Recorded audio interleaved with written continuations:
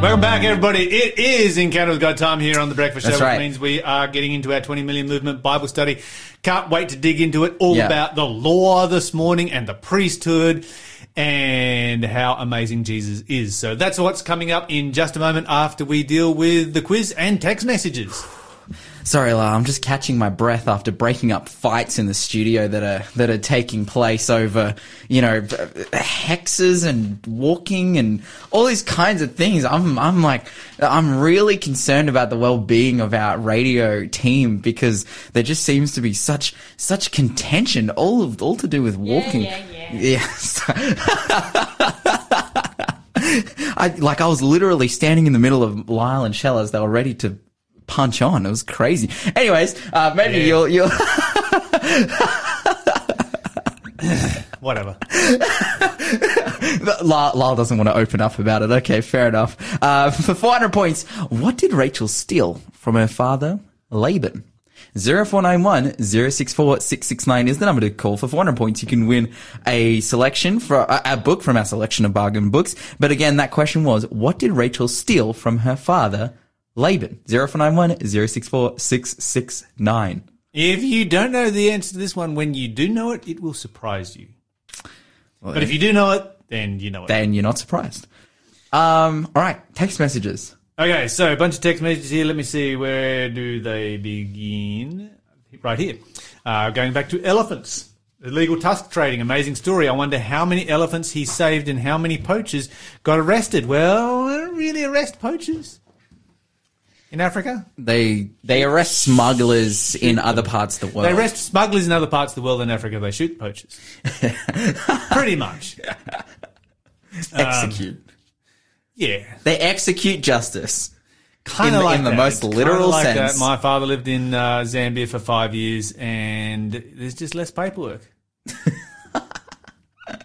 It's just how it is in developing countries. Yeah. Justice is often just summary justice. It's like take them down the paddock and shoot them. Wow. Okay. It happens. Believe me, it happens. But anyway, unfortunately, as long as the demand is there, it won't be stopped. But God bless him for protecting elephants. All right. Well, where did that go? Where are we here? This is scrolling. Okay. Canada passes to national parks for health. Yes. This people in charge must have read our health books. Been teaching this for 150 years. This is really, really interesting because you know what Ellen White described for not just depression, but for a lot of physical illnesses where you're actually physically ill. She prescribed walks in pine forests. There you go. So walks in pine forests, because when you walk, we've talked a lot about this on Faith FM, the health benefits of walking outside in the fresh air, and how those benefits are increased if you are in a natural environment. They are increased again if you're in a pine forest, because not only do you get the benefits of fresh air and a peaceful environment, which is healing to the body physically, spiritually, and mentally, but you also get the healing effects of that rich aroma of pine scent. Which fixes you, I guess. Of course, absolutely. It just smells so good that it must be good for you. All right, let me see. The French trial Islamic cowards. Ooh. Yep. Yeah. I think this is what we need to start. Rather than calling them Islamic extremists, I like that. We should change it to Islamic cowards. I feel like that has the potential to be very misused. Oh, not necessarily misused, but misunderstood. Because we don't mind. We have nothing against all of the Islamic people in Australia. We have something against the Islamic extremists. That's right. And universally what I've noticed, okay, where have they ever pulled off a terrorist attack that hasn't been on a soft target? They only go after soft targets. I guess that's the definition of a terrorist attack. But anyway, all right, domestic abuse worldwide, amazing statistics. There is a lot of suffering in there. Pornography could be resolved if only governments stop it. Isn't it funny they can stop everything else, but they can't do that? They did anything they wanted the last few years to the whole world for our health. Domestic abuse is also very unhealthy. Only the second coming can resolve these problems. And this is a really interesting point. You look at the effort, you look at the money that has been spent on the pandemic to stop the COVID pandemic, And how many people are dying as a result of domestic abuse? How many lives are being destroyed as a result of domestic abuse? And what would have happened if we had reallocated all of those resources to stopping domestic abuse and cutting it off at its source by getting rid of pornography? You know, governments can do this. We have the resources to do this. This is a doable thing. You're never going to stop these things, you know, entirely, but you can reduce it drastically. That's right. You know, if you push it into the dark nether regions of the dark web, you're going to get a lot less children that are accessing it.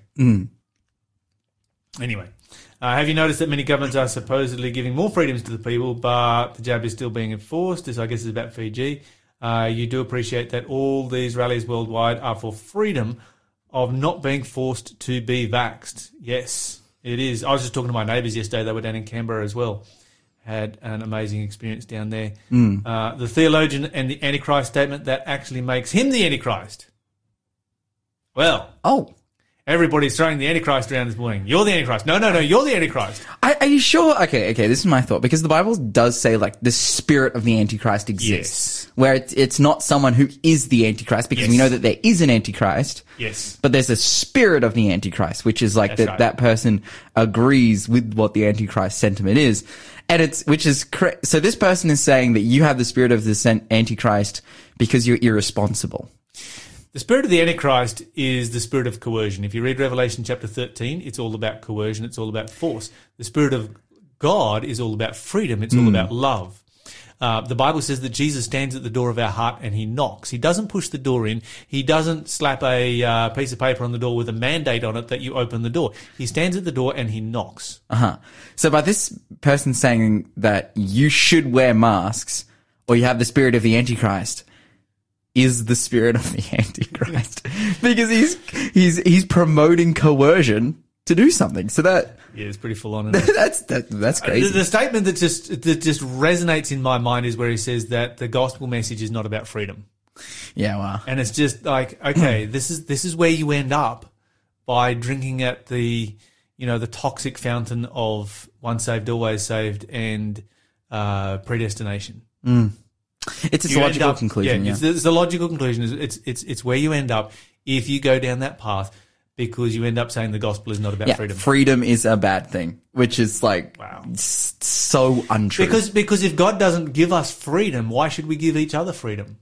Yeah, that's right. And well, that's literally the mindset that was used to lead to a lot of like the injustices that have happened in our world by people who subscribe to this theological reasoning, specifically the African slave trade. Exactly. If God doesn't give us freedom and these people don't look like they would ever be saved because it doesn't look like they would ever choose God because they live in Africa and God's not there, well then why don't we just enslave them? That's literally like the theological motivation to have slaves. Well, it's the justification to have slaves. Obviously, a lot of people didn't agree with that. A lot of Christians didn't agree with that. Praise God, and it was Christianity that stopped it. Yeah, but like because Americans at that time were very much a Christian nation, and it's like, well, then how did these loving Christians end up enslaving people? That's how.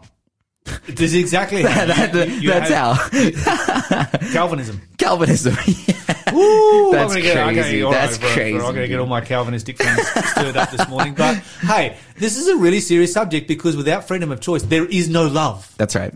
It's that simple. I'm sorry if I'm passionate about it, but there is no gospel without freedom. Mm-hmm. And if you go down the path of saying that the gospel is not about freedom, then you've taken the path of Satan, because he's the one who says that there is no freedom, you've obliterated love. Just heard the news under the excuse. I wasn't actually listening to the news. I was preparing the Bible study. Under the excuse of health, they have destroyed a generation of young children with psychological and emotional problems.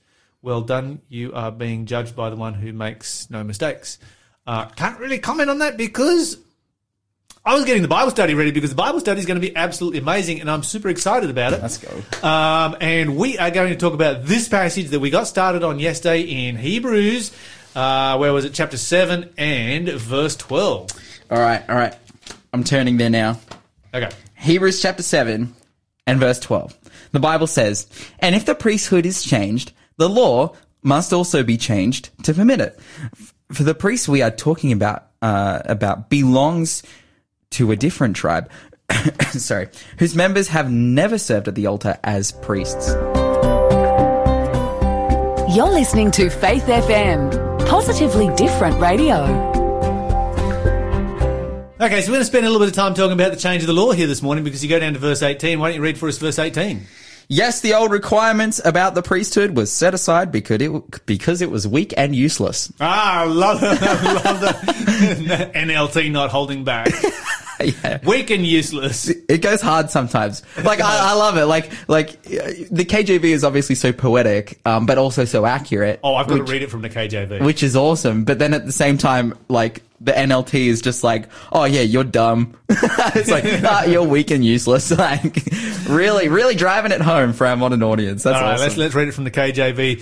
For there is verily a disannulling of the commandment going before for the weakness and the unprofitableness thereof. Ooh, a mic drop, dude. This is powerful. Disannulling. Powerful stuff. Okay, so disannulling is an interesting word because when something is annulled, it's done away with. So what happens if it's disannulled? It is brought back? You would think so, wouldn't you? But that is not the case. Is disannulled also just done away with? Disannul, if you look up the dictionary definition of it, says this: to declare to be invalid, to cancel. Whoa. Cancel culture. Dude, the priests just got cancelled, bro. They did. Dude, The the Levitical system got cancelled. Oh, did. wow. That's incredible. Okay, so what we've got to look at here, and we started on this yesterday with a little bit of, tongue-in-cheek, maybe slightly sarcastic, looking at how that people read these passages and say, oh, the law's been done away with. Because they didn't read any other verse in the book of Hebrews, and they didn't read anything there. I love how the NLT puts it, because the NLT actually includes the context and talks about the law of the priesthood. Yes. Rather than the law of the Ten Commandments. But I thought we should spend a little bit of time looking at the law and the contrast that there is between the ceremonial law and the Ten Commandments. And the reason that this is important is because a lot of people, when they read the law, they just read the Old Testament. Or they might read anything in the books of Moses. Any command whatsoever at all, and throw it all in one bucket together, not recognizing the very, very wide contrast that God creates between the Ten Commandments and the other laws. And so we're going to spend a little bit of time looking at that here this morning. Well, it's going to be a brief run through. Okay, so here's some contrasts. And this is not all the contrast. This is just 10 simple points. There are a bunch of other contrasts that we could look at in more depth. The Ten Commandments. Who was the Ten Commandments spoken by to the people? Spoken by God. The ceremonial law, which include the law of the priesthood, who was that spoken by to the people? Was it, like, obviously it was delivered to Moses by God, but then I believe it was Moses who expounded to the people. To the people, yeah. That's right. And that's the key issue right there. Who are the people hearing this from? Okay, so who wrote the Ten Commandments? God, like his very own finger. Who wrote the ceremonial law about the priesthood? Well, Moses wrote it down on a piece of parchment. Indeed. Okay, so which brings us to our next point, the Ten Commandments. What did God write them in? Stone. And the ceremonial law of the priesthood, what did Moses write that on? Like parchment. There's a big difference between the two, isn't there? Yeah, I'm starting to see it. You're starting to see it. I'm catching on. If you write something in stone, there is every likelihood that it will still be here in 3,000-4,000 years from now. That's something that symbolizes it's going to be around for a very, very long time. Okay. Whereas you write something on paper, how long is it going to last? Until I tear it up. Pretty much. Until my dog eats it, That's about how long it lasts. If you write it on a flash drive, how long will it last for? I don't know, until you loan that flash drive to a friend and it goes missing. Yeah, that's right. If you write it on the cloud, how long will it last for? Up until you stop paying your iCloud subscription and Apple deletes all your data. That's exactly how it goes. Okay, but if you write it in stone, and a lot of people, when they want something to really last, like the memory of a loved one, they carve it in stone. That's right. All right.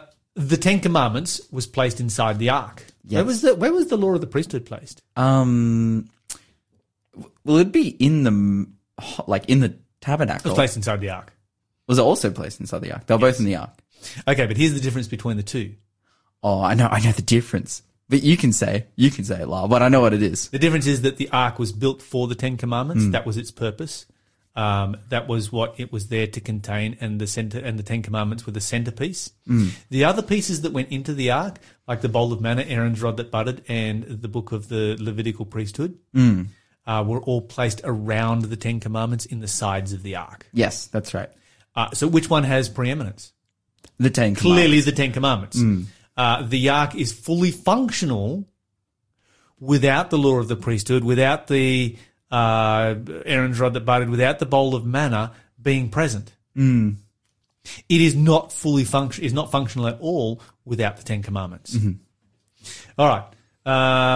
So those are sort of more sort of like, okay, indications that, wait a minute, maybe something's going on here. Maybe there's a bit of a difference between the two.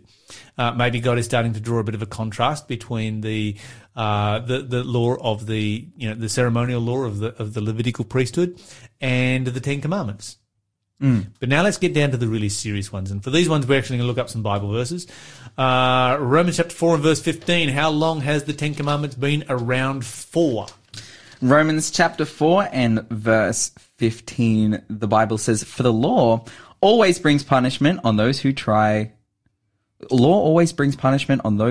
to obey it. The only way to avoid breaking the law is to have no law to break." Okay. So the only way that you can avoid breaking the law, this is an interesting translation, but anyway, my translation says, "For where there is no law, there is no sin." Oh, okay. I find that simpler. To be honest. That makes a lot more sense, to be honest. Okay, so that's simpler. Where there is no law, there is no sin. Did Satan sin? Yes. Did he sin before the creation of our world? Yes. Did he sin in heaven? Yes. Was the law there?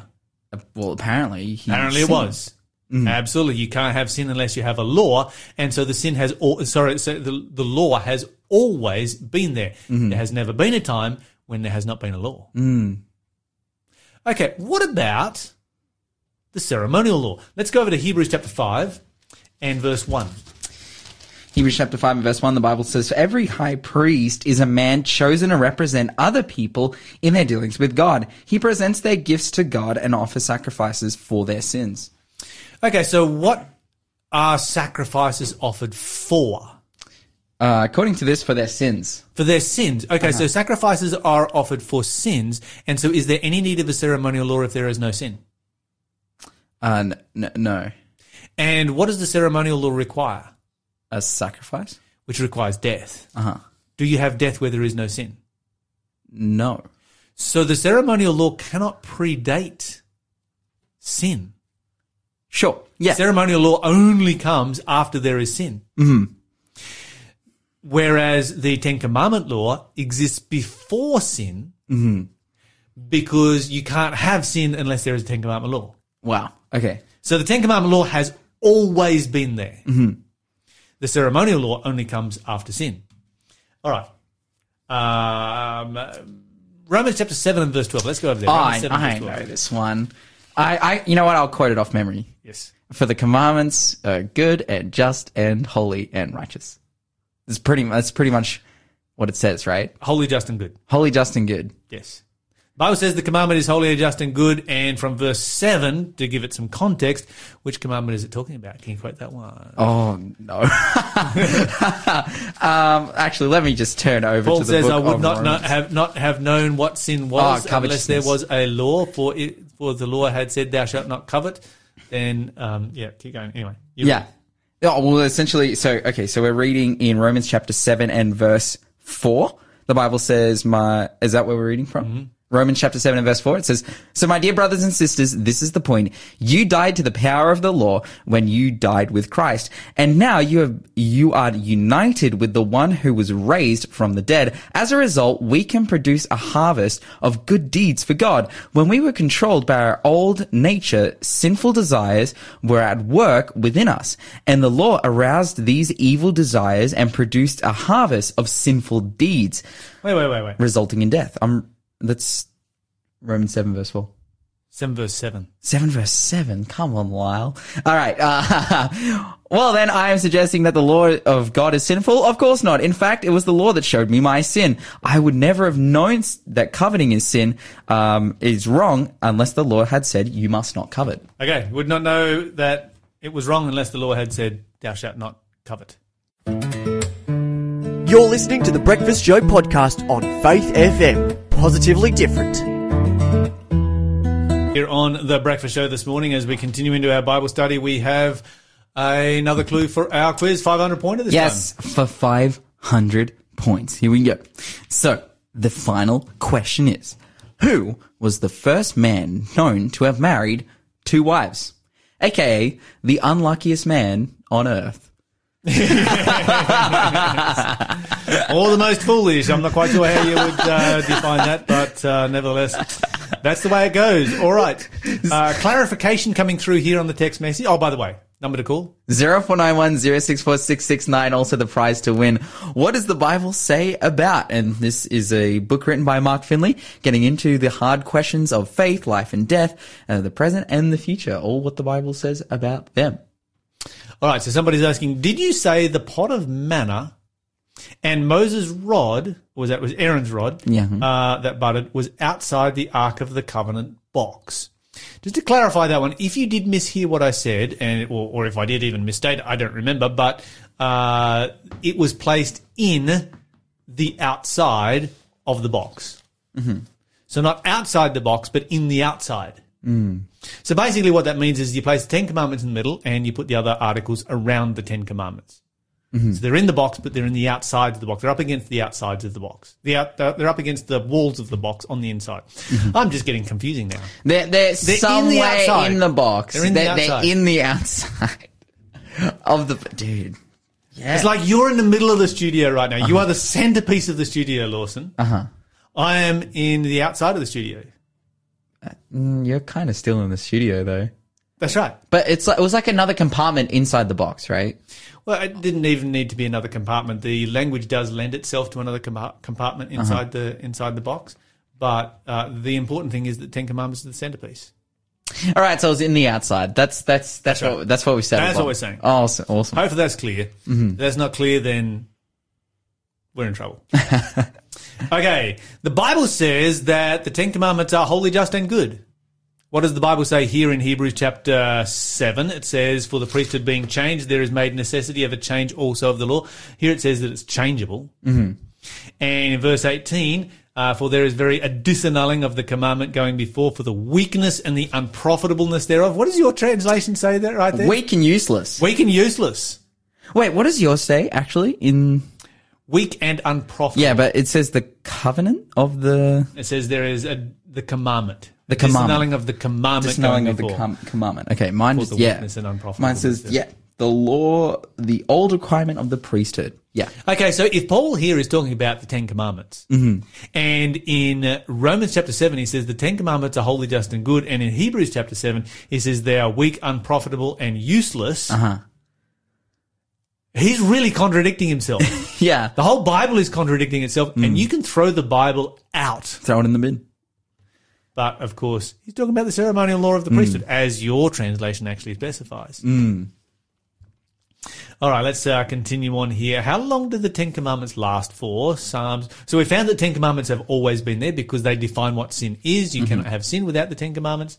Let's go to Psalms 111, verse 7 and 8. Psalm 111, verse 7 and 8, as I find it on the page, the Bible says, all he does is just and good, and all his commandments are trustworthy. They are forever true, to be obeyed faithfully and with integrity. So how long are they true for? Forever. Mine says for everlasting. Mm.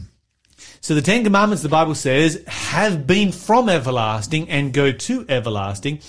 And yet, if you go to Colossians chapter 2 and verse 14, you find ceremonial law ended at the cross. Mm. Then you finally go to James chapter 2, verse 8 and 12, and let's read the description of the 10 Commandments we have over here. In James 2, verse 8 and 12. James chapter 2 verse 8 and 12, the Bible says in verse 8, "Yes, indeed, it was good when you obeyed the royal laws as found in the scriptures. Love your neighbor as yourself." And then in verse 12 it says, "So whatever you say or whatever you do, remember that you will be judged by the law that sets you free." The law that sets you free. Mine calls it the royal law or the law of liberty. In verse 8 it says the royal law, and in verse 12 it says the law of liberty. Whereas the Bible says that in Colossians 2 verse 14 that the ceremonial law was against us. It was contrary to us. And so if you are going to conflate both of these laws as being one law, you are forced to the conclusion that the Bible repeatedly contradicts itself. If you recognize them as two separate laws, then all of the problem just vanishes. It just goes away. And you can see that God clearly intended us to see these as being two different laws. Okay, so let's go back to our passage that is under question here. There's a bunch more things that we can draw out of this. And so we got up to verse 13. Let's read verse 14 and 15. The Bible says, "What I mean is, our Lord came from the tribe of Judah, and Moses never mentioned priests coming from that tribe. This change has been made very clear since a different priest, who is like Melchizedek, has appeared." Okay, so he's like, yep, Jesus came from Judah. Nothing in the law of Moses, the ceremonial law, about a priest coming from Judah. But what's the problem? We have the priest of Melchizedek. And the priest of Melchizedek was greater than Levi, Judah, Abraham, Isaac, or Jacob. And so Jesus is after his order. Verse 15. Did we read verse 15? We just read it. So verse 16. Read verse 15 again for me in your translation. It says, "This change has been made very clear since a different priest, who is like Melchizedek, has appeared." Okay. Yep. All right. Read verse 16, 17.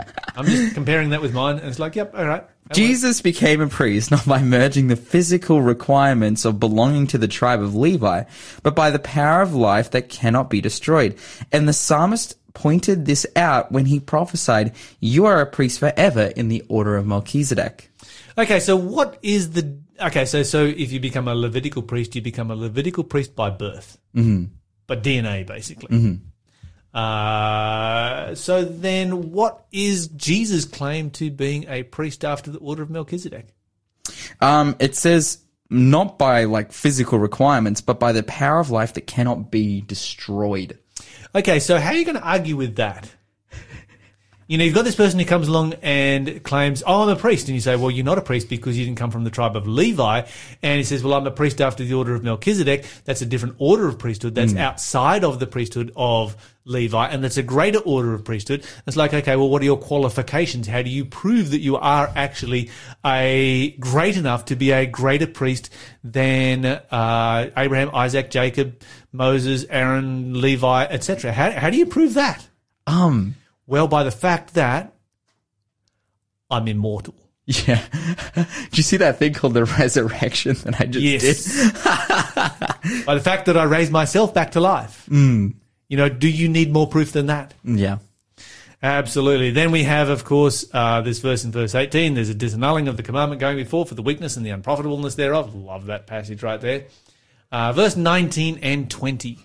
But for the law never made anything perfect, but now we have a confidence in a better hope through which we draw near to God. This new system was established with a solemn oath. Aaron's descendants became priests without such an oath. Okay, so God didn't make an oath and swear by himself when he made Aaron's descendants priests. But when Jesus was made a priest, he did. Yeah. And that's the foundation of the oath here. We're kind of going to run out of time to finish this off, but I think we've covered the main aspects of this chapter here in verse 7, the difference, the contrast between Jesus, Melchizedek, and the earthly priesthood. You're listening to the Breakfast Show podcast on Faith FM. Positively different. as we come up to question time, we're about to have the answers for our quiz questions. So, Lawson, why don't you take us to our quiz question answers? All right, for 100 points, the answer was strength, but also Shell gave some leniency and she would take mind as well. So it's either strength or mind. For 200 points, the answer was Deborah. For 300 points, it was grandmother? Great-grandmother. Okay. For 400 points, it was household idols. So Rachel stole household idols from her father Laban. Interesting. And for 500 points, the answer was Lamech. And shout out Janelle, who apparently has swept the whole quiz. She got every single answer well done, correct. Janelle. So, it's been a while since we've had a clean sweep. Good Taking work. home the show bag. So congratulations to Janelle. but right now it is time for... Question of the day. Just want to Come on, Mark. I just want to say as we begin our question of the day that our backlog of questions has run out. We don't have it run out that often, but we have run out of our backlog, which means that we have answered all the questions that are in the question box up until this particular point. So we would love to hear from you with some more and some new questions. Send them in right now and we'll build a new list of questions for question of the day. However, what is question of the day for today, Lawson? The question of the day today is simply this. We've been doing this Bible study in Hebrews, right? Yes. And Paul has used like a couple of chapters now to extensively explain how Jesus can be the high priest even though he's not a Levite. Yes. Why didn't God just make him a Levite? Because it would have devalued him. Okay. Okay, so let's expand on that a little bit because it wouldn't have been that hard. I mean, his cousin John was a Levite, and descendant of his father Zechariah, who was a Levite, who was a priest, etc. And so his maternal cousin there was a Levite. It wouldn't have been hard for Jesus to have been a Levite, and it would have saved Paul writing these 3 chapters. But if Jesus had been a Levite, we wouldn't have stopped and thought twice about the fact that Jesus was so much greater, or particularly the Hebrew people at that time wouldn't have had this illustration of Jesus being so much greater than just any other priest. Because if Jesus had been a Levite, he would have literally been any other priest. Because he was not a Levite and yet claims priesthood, then that gives Paul the opportunity to expand on the fact that there is a priesthood that is greater than the Levitical priesthood. That is the priesthood after the order of Melchizedek. And by doing so, he's able to explain that Jesus is a priest after the order of Melchizedek. Of course, this was prophesied. The Psalms prophesied about Jesus coming as a priest after the order of Melchizedek. And so this places Jesus into an entirely different category. And because you've then got this story about Abraham returning tithes to Melchizedek, you have this story about the greatest priest that lived in the Bible. So there's no other priest in the Bible that is as great as Melchizedek. And of course, Paul is able to build this argument and then points out that Jesus is a priest after the order of Melchizedek. He's not a priest by birth. He's a priest by the oath of God. And then, of course, you can talk about the oath of God and how that when God swears an oath, he swears on himself because there's nothing greater that he can swear on, etc. And so this is the reason why Jesus came as someone from the tribe of Judah. Now, of course, the other reason that he comes from the tribe of Judah is because the Messiah was not just to be a priest. He was also to be a king. And the royal line passes down through Judah. And so when Jesus comes to this earth, of course, he is a descendant of David on both sides of his family. And as a result of that, then he comes down through the royal line and is both king and priest. And so you can't be, from the royal line of Judah and from the priestly line of Levi at the same time. And so, so because of that, you find that Jesus was, he comes from the tribe of Judah. All right, so there's a couple of thoughts on it. The main point being that it would have actually devalued Jesus if he'd have been an ordinary priest. He wasn't an ordinary priest. He was an extraordinary priest. And coming from the tribe of Judah allows us to make that particular conclusion. It is the Breakfast Show. We've come to the end of our show. And if you want to go to an awesome sermon this weekend, Lawson is going to be preaching at the ASOC Church in Newcastle on the book of Ecclesiastes, talking all about Solomon. That's right. We're going to be talking about Solomon. We're going to be talking about, essentially the message is Why is it? Why should we be compelled to actually study Scripture? Why is the Bible so compelling? What's the point? And what did Solomon have to say about that? Spend some time with Jesus today. Spend some time in prayer. Spend some time in Bible study. Read the Bible for yourself and learn for yourself what God's message for you is. That's what we want to encourage you to do. If you'd like to study in a small group setting, give us a call. Small groups are one of the best. I'm a part of a small group. You can join my small group on Zoom. We meet on Zoom every Tuesday evening. Our number to call right here is 0491 064 669. We can make this happen for you. And as you go through this day, don't forget to talk faith, live faith, act faith, and you will grow strong in Jesus Christ. God be with you till we meet again. God be with you till we meet again. By his counsel's guide uphold you, with his sheep securely fold you. God be with you till we meet again. Until we meet again at Jesus' feet again. God be with you till we meet again. Thanks for being a part of the Faith FM family. Join our community on Facebook or get in touch at 1-800-FAITH-FM.